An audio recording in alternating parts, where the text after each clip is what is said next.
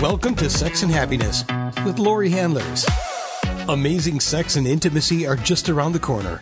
While Lori puts the finishing touches on her new book, Sex and Happiness Over 60, please enjoy this show. It's one of her favorites from the Sex and Happiness archives. My guest today is Om Rupani. He is a New York-based photographer, writer, and sex educator. He's been teaching workshops and coaching people in the sensual arts and BDSM for over 10 years. His new book, Prerequisites to Ecstasy, deals with the common obstacles he sees couples getting entangled in. Obstacles that prevent them from going deeper into their relating and their sensuality. Well, isn't that so perfect? Om Rupani, welcome to Sex and Happiness. Nice to be here again, Lori. Yeah, it's wonderful to have you. I love the book. I didn't say this, but I'm one of the readers of the book, the editors of the book, the critics of the book before the book came out. The people I dearly trusted to give me feedback before finishing.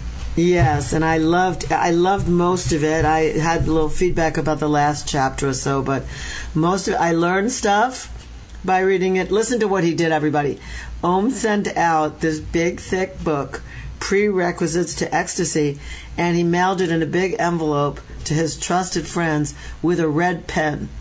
And he said, fire away, critique, change, mark it up, do whatever. And I did. And a few other people I know did. Having somebody give proper editorial feedback is a big gift for a writer, so I'm very grateful for that. Yeah, that's great. I did the same thing when I was writing my book. I don't think I knew you yet. I think I just was about to meet you at around the same time that my book was coming out. Around 2005 or 6 in New York. That's around the time we met, and that's right around the time that my book was coming out after having it published in India. So I didn't know you to do it, but I did do it with 10 friends. I gave them, but I did it differently. I gave them each 2 chapters, and I told them to fire away on 2 chapters because I needed it back in a hurry. Anyway, I love what you did. I love the book. Let's talk about it. First of all, let's define our terms. Let's say what BDSM is, because I think there are more than one definition. Well, traditionally, BDSM, even traditionally, I think it has stood for multiple words. I have a whole chapter in my book going into, what the hell is kink anyway? And I kind of play around with all the words that these 4 letters can stand for. B can be for bondage, D can be for discipline, but D is also for domination, S can be for sadism, S can be for submission, M can be for masochism. So it's kind of a conglomerate. There's a lot that goes under that umbrella. I like to call it DS, domination and submission play. Yeah, that's my preferred entry point because I feel domination and submission, as I explain in the book, is kind of, to me, the overarching umbrella under which all kink occurs. You can have domination and submission without an ounce of pain or discipline or sadism or masochism. Or bondage.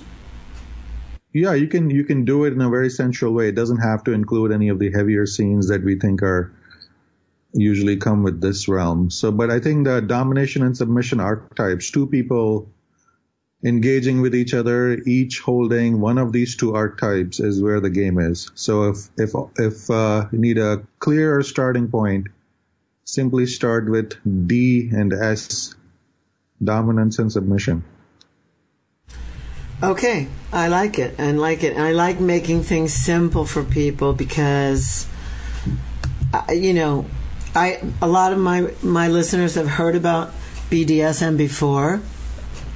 I've certainly done a number of shows on it, not only the show I did with you, right, but it really just helps to clear up the terminology and have people get it, just get it.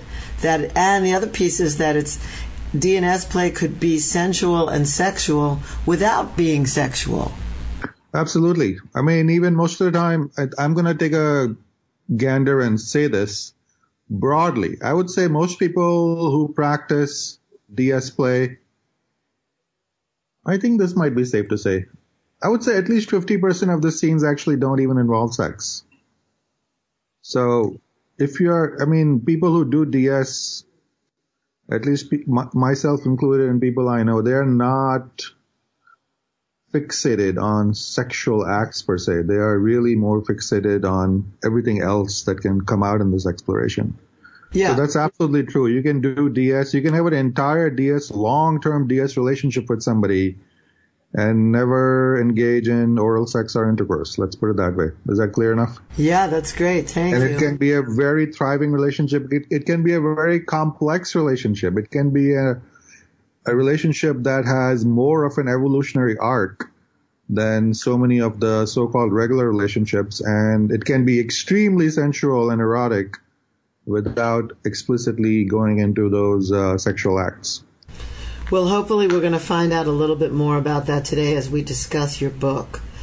Because I know people have a tremendous interest, especially because they, saw that terrible movie or read that terrible book. Yeah. So, I know there's a tremendous interest out there. I'm glad the book was written. It woke up the typical housewife, if there is such a thing anymore, house husband, if there is such a thing anymore. It woke up like the middle sector of society to the fact that there's more than just kiss, kiss, hug, hug, fuck. I totally agree with you. I'm not a huge fan of the book. I think the book does a big disservice to the true nature and depth of what DS play is. There's a lot of there are many things the book is off. I don't want to go into a dissertation of what's everything that's wrong with the book, but I am also very grateful that this book came out and it created this resonance with the general public.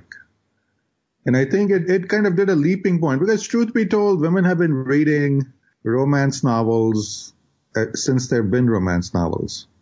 Women have been reading those covers you see with the Fabio and grabbing a buxom woman and ravishing her. So these romance novel themes have been in the female psyche since Jane Austen and going back. And the theme of a powerful man kind of coming into your life and overwhelming you and you having to surrender to him, these themes are running through the female psyche and the romance literature through and through. They've been there all along.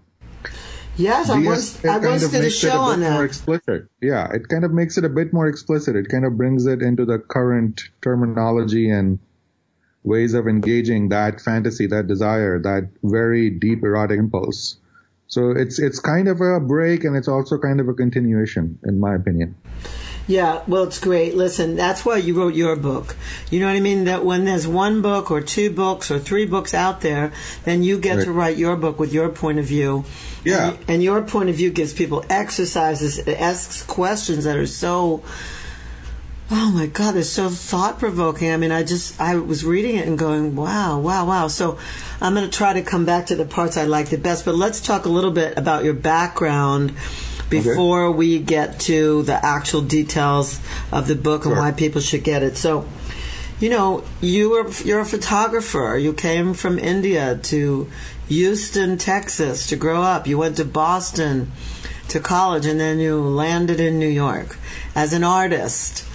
And so how did what provoked you to meet me that put you on somewhat of a journey? Then you met others that put you on somewhat of a journey. Why?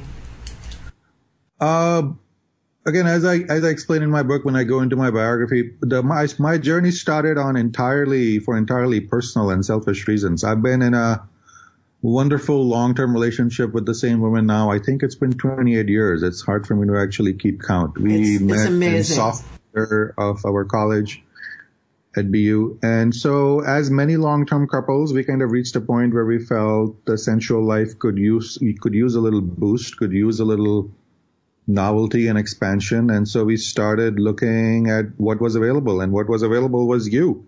That was great. You were one of the first people I found when I basically searched and says, what are people doing in sensuality?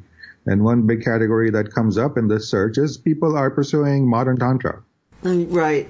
You have done amazing work, and there are other good Tantra teachers. Charles Muir is one of them, Barbara Carreras, and many other teachers who are bringing the spiritual element, the sacred element into sensuality and saying yes to it. They have done an enormous service, creating a big yes for the women in society to come in and say yes to their sex. They've created great safe spaces, all women's spaces oftentimes, so that women can come and, get this next piece for themselves. They have had so much success in the other areas of their life, in education, in finances, in career, but the sensual aspect is still kind of on the back burner. There isn't any great modern movement to evolve our sex for men or for women. And I think teachers like you and other wonderful Tantra teachers have really done a great service, first and foremost holding that space for women and then for everybody, for couples. Thank you. So that was my starting point, in the sensual journey, and as you can describe me to others, and as I confess about myself in the book, I'm kind of a geek. I'm a nerd. I used to be a lot in my head when you met me. So my approach tends to be, kind of methodical and cerebral. Okay, we need to make our sex life better. Okay, let's get to it. What's there? What can we do? What are other people doing? What's possible? So I basically took workshops. I tried, I read, and I started a whole trek. Well, you have come 180. I just have to say, you've come totally 180 degrees since I met you. I mean, you were just trying to wrap your thoughts around it when I first met you, and now you wrap your arms around it. Now you're touchable, you're holdable, you're huggable, you make great eye contact, you have a presence, you have a power. Before it was just like you were like a talking head. You were like walking. Yeah, and I feel, instead of taking a 180, I almost feel how I see it is like my range has expanded. The head is still there. The head is good for understanding. The head is good for writing. The head is good for explaining things to other people and teaching. But the practice itself, it's a feeling-based practice. It's a body-based experience. And that's kind of what I'm giving to other people these days. I'm trying to get other people out of their heads these days. It's wonderful. I thought the book was amazing. I thought some of the questions in it were amazing. What's the basic premise? The basic premise is you need a solid foundation of relating with another human being before you build kind of a sensual life with them. I see a lot of people falling down. A lot of people come to me specifically for sensual health. They say, well, you teach BDSM, you teach other sensuality practices, give us some tips. And I'm happy to give people the physical education. I love doing that. I love teaching hands-on classes. But where I see people falling apart over and over is not in not being able to master the physical techniques or being able to learn new methods of sensuality.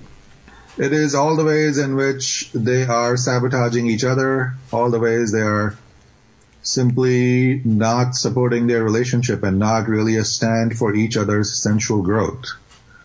So it's very frustrating. It's like trying to build something on a very weak foundation when I'm coaching couples, if they don't have a solid foundation. So this book kind of goes into the problems I see coming up over and over.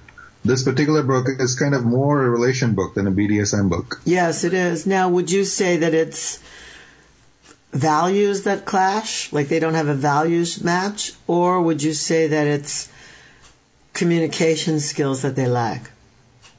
I think it's communication skills. I think it's life skills. I think the skills required, quite frankly, have a deeply spiritual dimension. I think people are becoming increasingly narcissistic these days. I think people are becoming increasingly dismissive of each other. I don't think people are like committing to each other less and less. The mentality I see is, what can I take from this other? And if this person isn't giving me what I need, I'm just going to move on to the other one, next one. And I see this real shallowness of interaction between people, which is actually, quite heartbreaking to watch in itself. And it is absolutely nothing you can build deep sex on. You can build casual relationships. You can build a one-night stand with a flick of your finger. But, that really doesn't mean much to me. My inquiry in this thing has been, what can we really build long-term? I just remembered that the last time I interviewed you, you had a play that was showing in New York City, and it was about this very thing. Yeah, this is a theme that's kind of, I feel it's kind of my life theme. I've been facing it in my own life, and it's kind of where my mind is occupied, and I feel this is where I can contribute best to other people's lives. If all you want is, learn how to seduce and get somebody in bed for one night, please don't come to me. I got nothing for you. Go to the pickup artist and hone your skills on OkCupid and Tinder, and God bless you and have fun and be safe. I'm not interested in helping anybody do any of that. I myself have absolutely no idea how to do any of that. I actually don't consider myself particularly good at seducing anyone. I'm a shy person. I'm an introvert. I don't know how to talk anybody up. I don't know how to smooth talk anybody. You can say many things about me, Laurie. You've known me more than a decade so far. You can say many things about me. Smooth talking and suave probably would not make the cut. No, that's not who you are. That's not what I do. But I'm interested in people really going into the depths of their eros, and the people who are interested in that, they need a strong foundation with each other. They need a deep level of trust, and they need to clean house in their relationship before they can go further in eros, because it's kind of a hard thing to build. The analogy might be, it's like not only it's like a heavy building that needs a heavy foundation, but it's like this building sets itself on fire from time to time.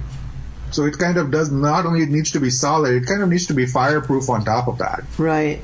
It needs to be like stormproof because sex is hot, sex is crazy. You explore your eros more deeply with a partner, everything comes up.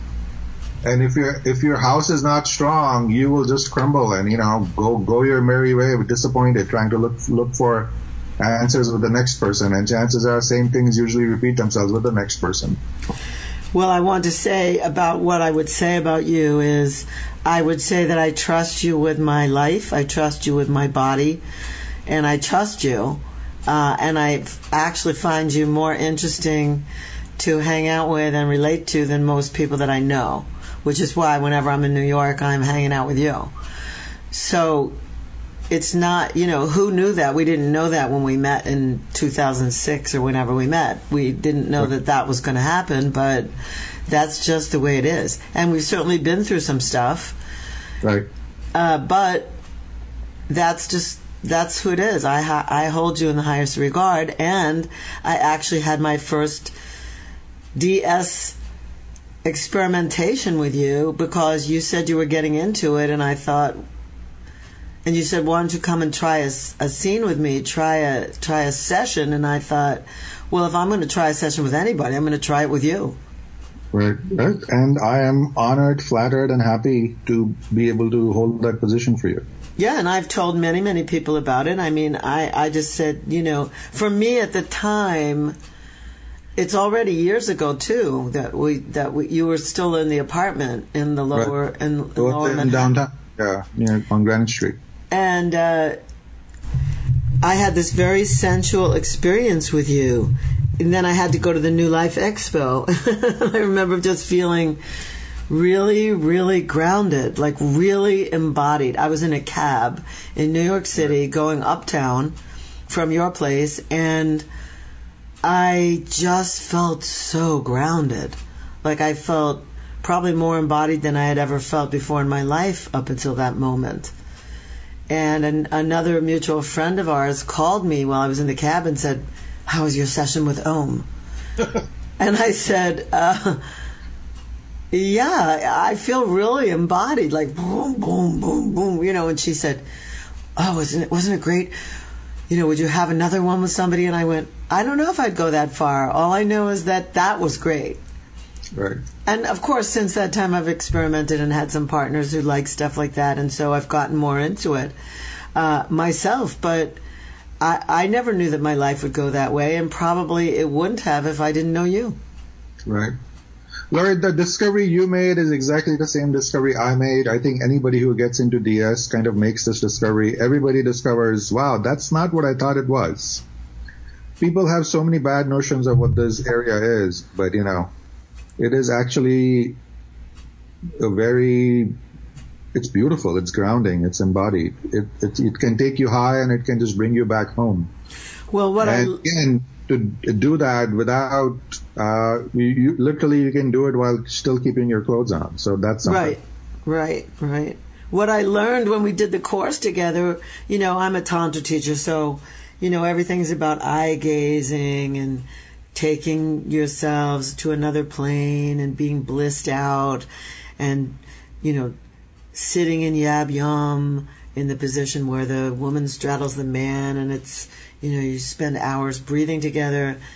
And then when we did the BDSM Tantra course in Montreal, I found out that people could get just as blissed out by tying each other up. Absolutely. And by giving some spanking. Yeah. Yeah, and I firmly believe those two phenomenons are actually not disconnected. It's not like two separate things are happening in our body. I think all these practices are impacting us in similar ways. We only have what I call one inner container. There is one inner system in our body. And we can check in at any point and see what our inner container is doing. And when any practice is beneficial, when we find any practice to be grounding, when we find any practice to be arousing, it is basically impacting that container in a certain way. And to some degrees, there's a lot of overlap. Many practices kind of have similar impacts on our system. Many different things can ground you. Many different things can arouse you. Many different things can push your edges. And rope play, getting tied up for 10 minutes can, be more centering than sitting in meditation for an hour for some people. That's so true. That is so true. Well, I remember two things stick out in particular. One is when you came here and gave the talk, when you came to Arizona, yes. My students came here, my Tantra students, and they some of them were mad. They were like, what does this have to do with Tantra? And I said, well, just listen to this man and you will see. And they walked out feeling great. They want you to come back, which you're going to come back in early 2018. They want you to come back and do some classes because they got it. They actually got how exciting it is. They got how much they could discover about themselves from it. Some of them had private sessions with you. Right. It was awesome. The other thing that I found out was really how close the practice of Tantra is to the practice of BDSM, the way you do it. I can't say that for every single person who practices BDSM. Possibly Barbara Carrellas, somebody I interviewed recently called Dhanarama.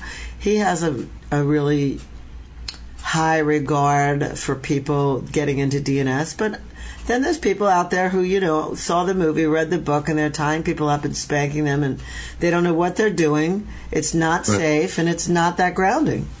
Yeah, I think there are a lot of people, and God bless them all. Everyone is on their own journey, but there is a lot of getting fascinated simply by the shiny tools and implements that are used in the dungeon, and people kind of forget. They forget the interpersonal element. They forget that this is actually about handling a human being and not simply swinging your flogger. That's one of the kind of, beginner mistakes a lot of people make, especially a lot of people who think they want to be DOMs. They think it's about using every toy in my toy bag in every scene.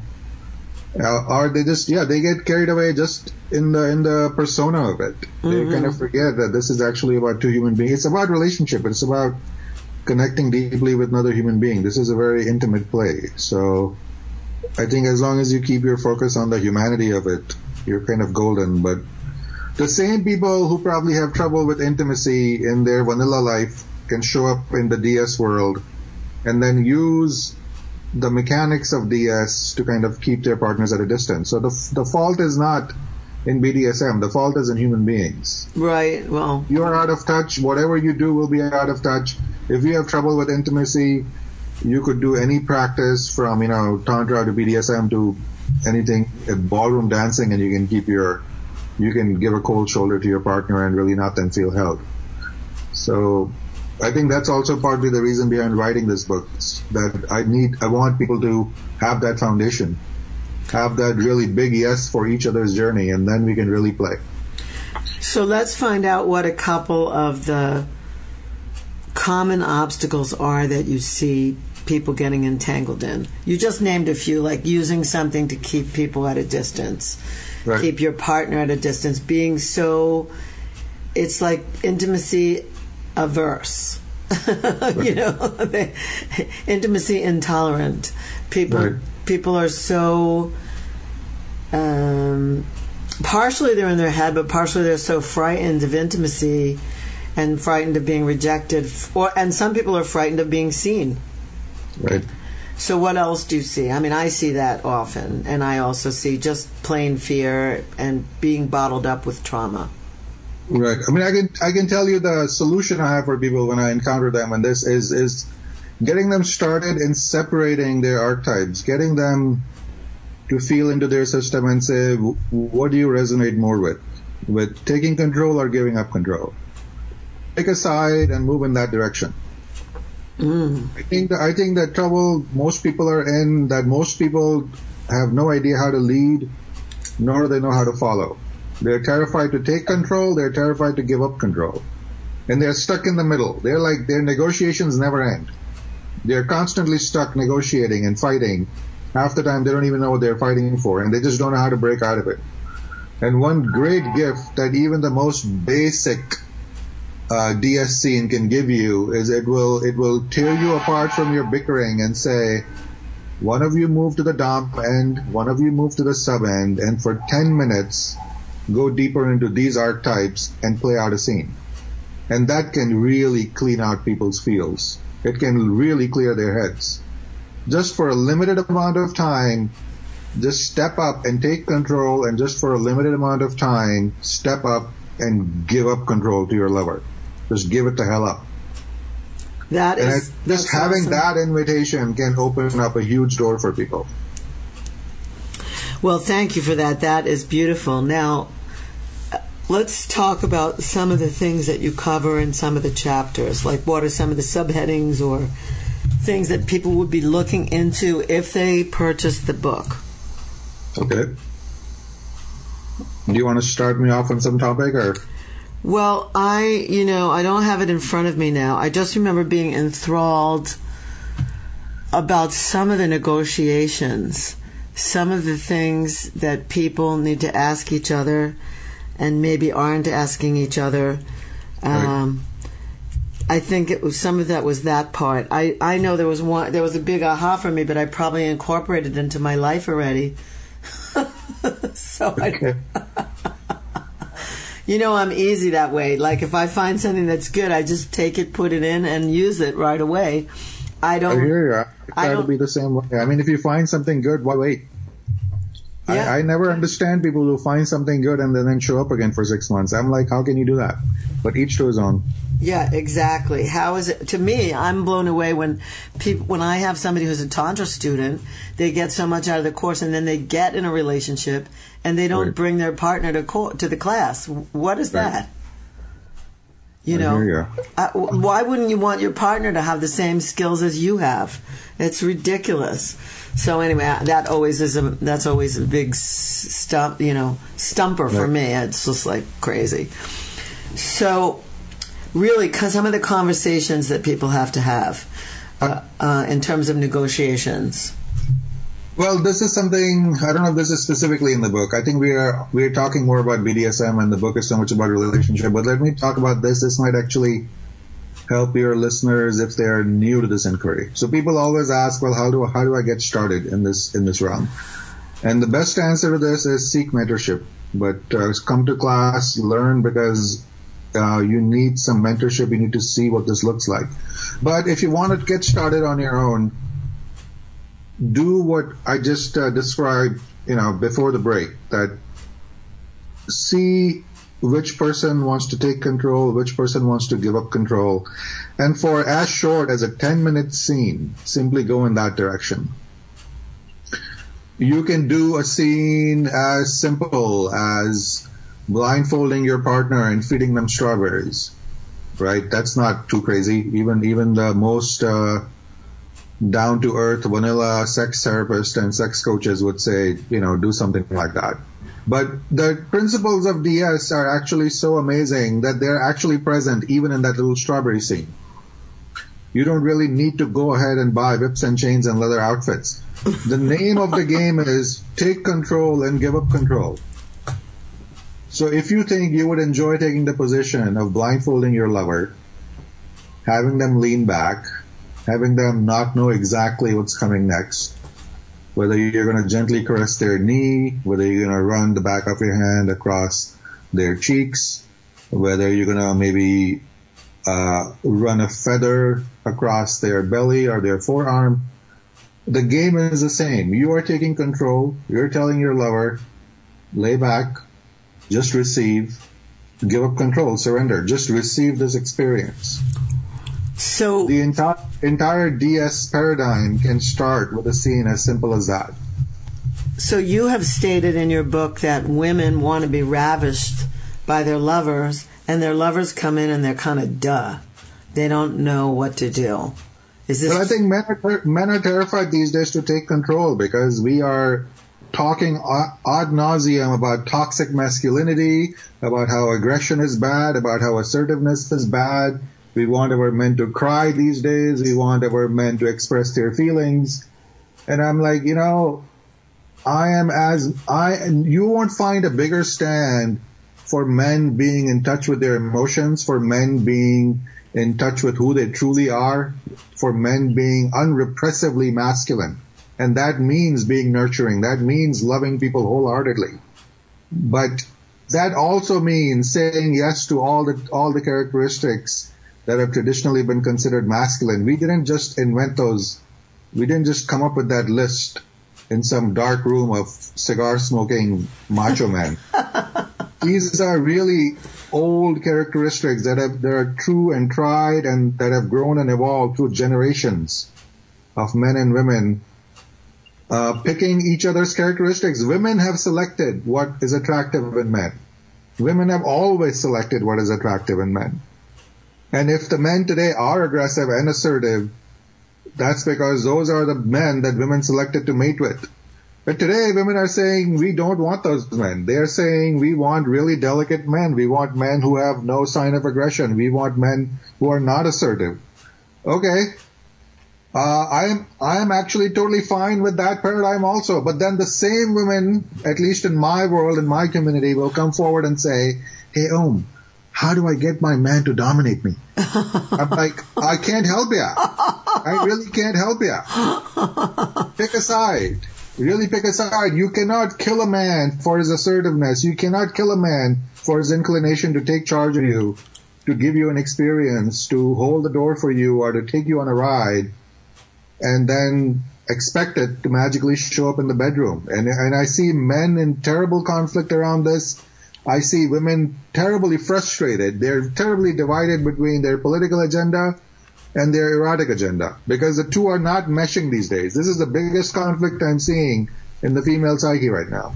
Yes, absolutely. It's huge. So it's huge, and it's like it's too big for me to solve, certainly. I'm just observing it at this point. Mm-hmm. I'm like really observing this phenomenon at a massive scale. And what is, interestingly, what this is creating in the modern woman is a deep shadow. Oh, my goodness. When your desires become so unacceptable, when your real desires become more and more unacceptable, you end up creating a very deep shadow. And today I am seeing the modern woman creating, really, she's like tying herself up in knots. She doesn't know how to resolve her politics with her sensuality. Because the fantasies haven't changed. Even the feminists will agree that much. Even they will fess up that yes, even we have those fantasies, but what to do about them, whether to really reconcile your politics with your bedroom, I really don't know. You tell me. Well, people have to get real, that's all. No matter what happened in the past, we are creating a new reality as we go along. We create the future now. So whatever it is that we want in the future, whatever it is that we're craving and desiring, no matter what the consequences were of the women's movement, no matter what the consequences were of rape and pillage and all the things, witch burning, I don't care. Like, the history is just a memory, and it only exists in the brain and in history books. We don't have to create that as we move forward. We can create the world that you see and the world that I see. All we have to do is get clear about what we want. I totally agree. And the one pointer I offer people is just keep your attention on this one gradient. If you're truly on the path to liberation, you will feel more and more integrated in your system. If you truly are heading towards freedom, more and more aspects of your subconscious will feel free to come to the conscious aspect, and you'll be able to integrate them and live them. You'll be able to integrate those parts of you. And if you're actually not on the path to liberation, you will do what I actually see what's happening these days, which is your shadow is actually going to get darker and bigger. So this is a very ironic thing to watch happening, that in the name of liberation, in the name of equality, in the name of justice, we are creating a deeper shadow. And I don't know whether this has always happened. I don't know whether revolutions have always created this dichotomy, but I certainly feel like I'm watching it, a live show right now in this country. And not just this country, really. In most Western cultures. Yes, I agree. Well, we need to wind down now, and it's been my pleasure having you. So let's tell people how they get the book, Prerequisite to Ecstasy. How would they go about getting that from you? The book is available on iBooks from Apple. It's available on Kindle for digital readers, and it's also available in print from Amazon Print. So that's it's actually prerequisites, plural. Prerequisites to Ecstasy, yes. Right. And I highly recommend it. It's not just because Elm's my friend. I read it and I grew from it. And any book that I read, it's different from going, yeah, I know that. What are they saying new? That's kind of how I felt about The Secret. Sorry, everyone. But Prerequisites to Ecstasy, it was new stuff. It was great. And Om and I are in the same world of transformation, and I still felt like it influenced me and made a tremendous difference as far as I was concerned. So Prerequisites to Ecstasy, Amazon and Kindle. What about hardcover? Or also for Amazon. Oh, or soft cover. Is it hardcover or is it paper? It's a paperback. Okay, great. Yeah. Amazon will give you both options. You can buy a paperback or you can buy Kindle. And when you read the book, sit down with it next to your journal, because you're going to need to do some writing, whoever you are. This book will transform a lot of elements of your life, I promise. Okay, Om, any last piece before we have to say goodbye? There's so many pieces, so let me just say goodbye. I mean, pursue your desires. Give some. Don't shortchange your eros. That's the message I give over and over in the book. And I think our society, culture has been shortchanging its eros for hundreds of years. And I actually don't see the tide turning yet. I think people are still shortchanging their eros. Even though the hookup culture is on the rise, I think the depth of human eros is still going neglected. So my encouragement is really don't consign your erotic selves to a very small portion of your life. Your eros is big. Respect it a little bit and pursue it and give it room in your life. Wow, it's a great one. Thank you so much, Om, for being my guest. Thank you for being my friend. Thank you for writing your book, doing your play, and all the creative things that you do. Yeah. And I look forward to us seeing each other again in the not too long future.